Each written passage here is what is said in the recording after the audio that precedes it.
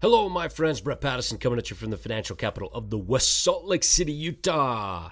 Thank you for taking a few minutes of your time today to listen to this podcast, which I believe is critical if you want to retire and retire well. And that's a big statement.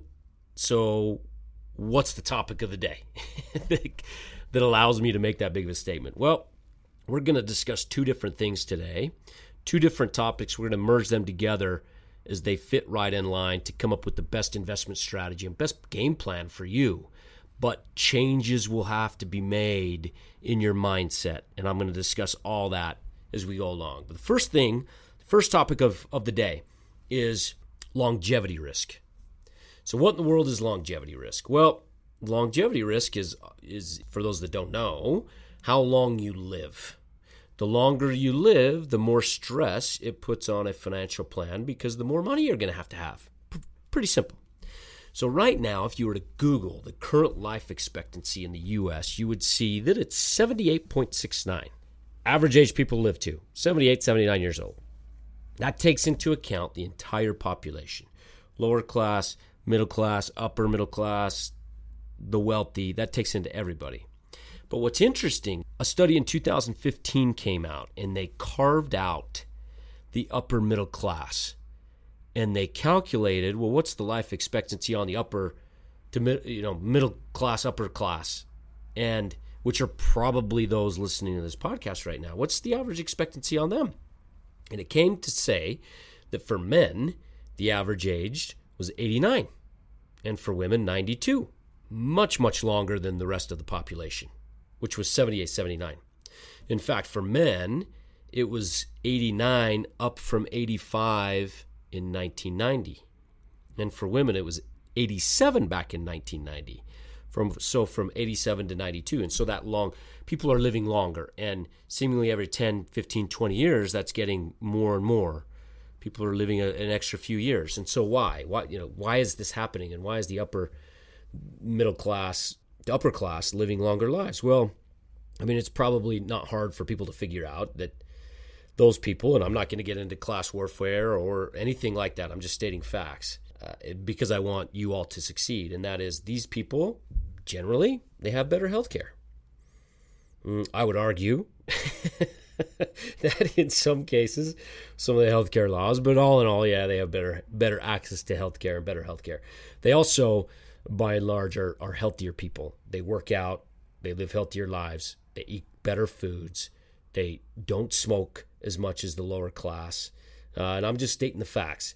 And so those are a few reasons as to why these individuals are living longer. Now, where's the trend going? Think about this for a second. Healthcare advancements. Right now, the Buck Institute in California and Google Longevity Project are doubling. Think about this. They're doing these experiments and they take these lab animals and they adjust a couple genes and they're doubling the lives of these lab animals. They're doubling their lives. It's absolutely crazy. I'm not saying that's going to be humans. I don't want to live to be 200 years old unless I'm healthy, but they're doubling the lives of these animals. Another scientist in Israel just came out and say they were able to take a 3D printer and print a heart using the cells of the patients. Think about that technology, which could be used to patch diseased hearts, full transplants, and when you're using the patient's own cells, the rejection rates of the body accepting those new hearts or those patches significantly goes down. And so you've got this great healthcare technology, which is only making people live longer. And so what we tell clients is, I know your dad lived till 88, and that's where you're expecting to go to, or 85 or 75. But guess what? We're going to crank you up to 100 as we build a plan for you because you don't know what the technology is going to be in the next 5, 10, 15, 20 years. And I would venture to say that you will live longer than what you expect. And so that's that longevity risk. How do you manage longevity risk is the next question and the next topic that we'll discuss. Based on that knowledge that you're going to live longer, you build portfolios. And portfolios are usually built on stocks, bonds, cash, maybe some option overlay, which is what we do, but mainly stocks, bonds, and cash. So think about this for a second. Here's some Morningstar returns. Stocks since the early 1900s have averaged total return of 10.1%. Bonds, 5.7%. Cash, 3.5%. So those are the total returns. Okay, but total returns are not the whole story, because if you're factoring in the biggest enemy to purchasing power, inflation, those returns diminish. Before I share with you what those returns are, I got to tell you, it's all about purchasing power. So what is purchasing power? Defined, purchasing power is the financial ability to buy products or services. Purchasing power in increasing your purchasing power over time is the key to defending yourself and your retirement and your well-being against longevity risk. The only way you're going to conquer longevity risk and not run out of money in retirement is to increase your purchasing power over time. So how do we do that? Here's some additional stock returns for you. As I mentioned, 10.1% total return. Well, if you factor in inflation, it goes down to 7%. Bonds, 5.7%. You factor in inflation, 2.7%. Cash goes from 3.5% to 0.5% after inflation. So now just do some simple math in your head. If I'm getting after inflation 7% on my stock position, and I know that I'm probably going to have to live off of annually 4 to 4.5% of my portfolio value to live, well, then my returns on stocks, when I withdraw that 4%, go down to 3%. Still making you money. Bonds go from 2.7 to negative. So what does that tell you? That tells me the bonds are destroying your purchasing power. Cash, same thing. The only way to increase your purchasing power and not run out of money is to have more money invested in stocks than you probably think you need. Hey, now listen to this other stat. From Ibbotson, the compounded annual inflation rate from 1926 to 2018 was 2.9%. About what we were factoring into those returns, right? From 10.1 to 7, about that 3% range.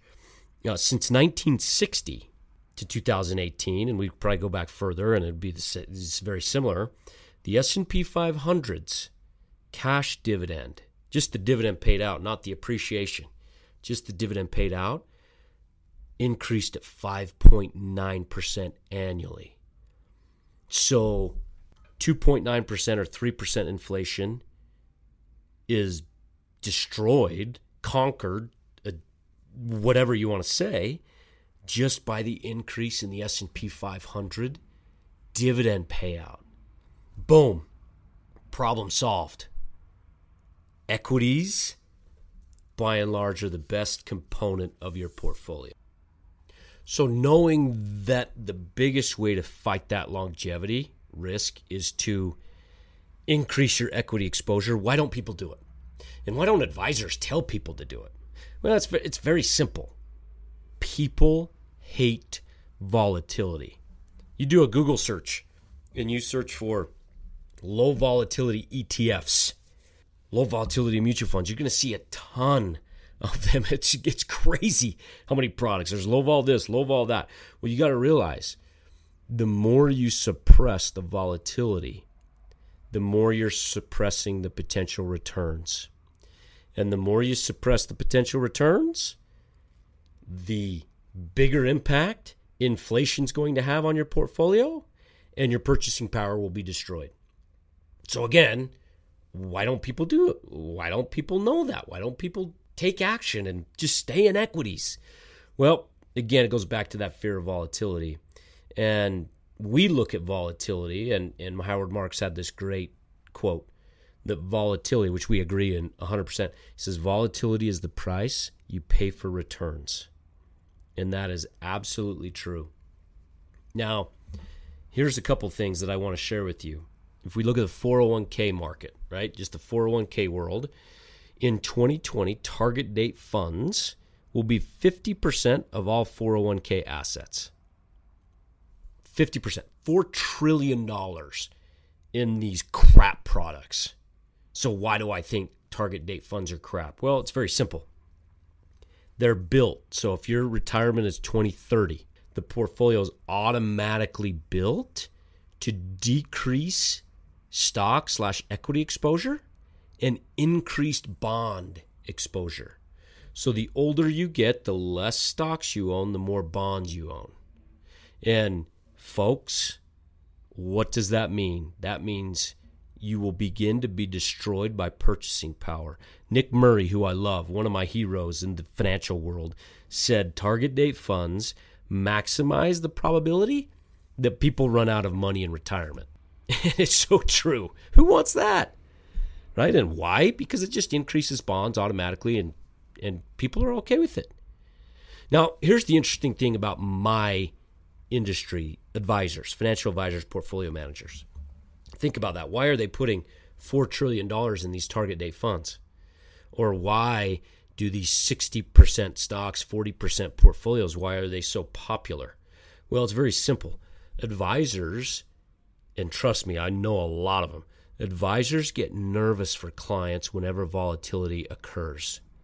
Because when volatility occurs, like we saw in November, December, or 2008 or whatever, clients get freaked out. And when clients are scared, advisors want the path of least resistance. Instead of sitting that client down and saying, here's why you need that volatility, they say, let me suppress that volatility. Because if my client's unhappy, they'll fire me. And if they fire me, I don't get paid. When in reality, if advisors would take the harder route, which is sitting down with clients and saying, here's why you need the volatility. It's the only way you're going to accomplish your goals. If a client still fires them after that, who cares? The client's not listening to the best sound advice they can get. Advisors are doing a disservice for people because of that attitude. And people need to embrace volatility more. If you don't embrace it and don't like it, just ignore it. Let your advisor do their job. The volatilities, the ups and downs in the market, it's good for you because volatility is the price you pay for better returns. And that's how you combat longevity risk and purchasing power risk. My friends, the key to all of this is to make sure that you have a plan, a map, so to speak, that says, hey, here's all the goals that I want to accomplish. What does my cash flows look like year to year? It's called a financial plan. And if you don't have one, email me. We've got financial planners here that can certainly help you with the creation of this plan. And specifically, look at that longevity and purchasing power risks and how we can avoid it. Hope that helps you today, my friends. Give you more knowledge as you invest in this market and save to accomplish your goals. Until next week, thanks. This is a purely public broadcast and is not intended to be personalized financial advice for any individual's specific situation. Each individual's financial situation is unique, and the topics discussed on this broadcast should not be relied upon and or considered as personalized advice. Specific financial securities discussed are not intended to address any listener's particular financial situation and should not be considered recommendations. This is for educational purposes only. For more information, please contact Iron Gate Global Advisors at info@igga.com or by calling 888-591-0334.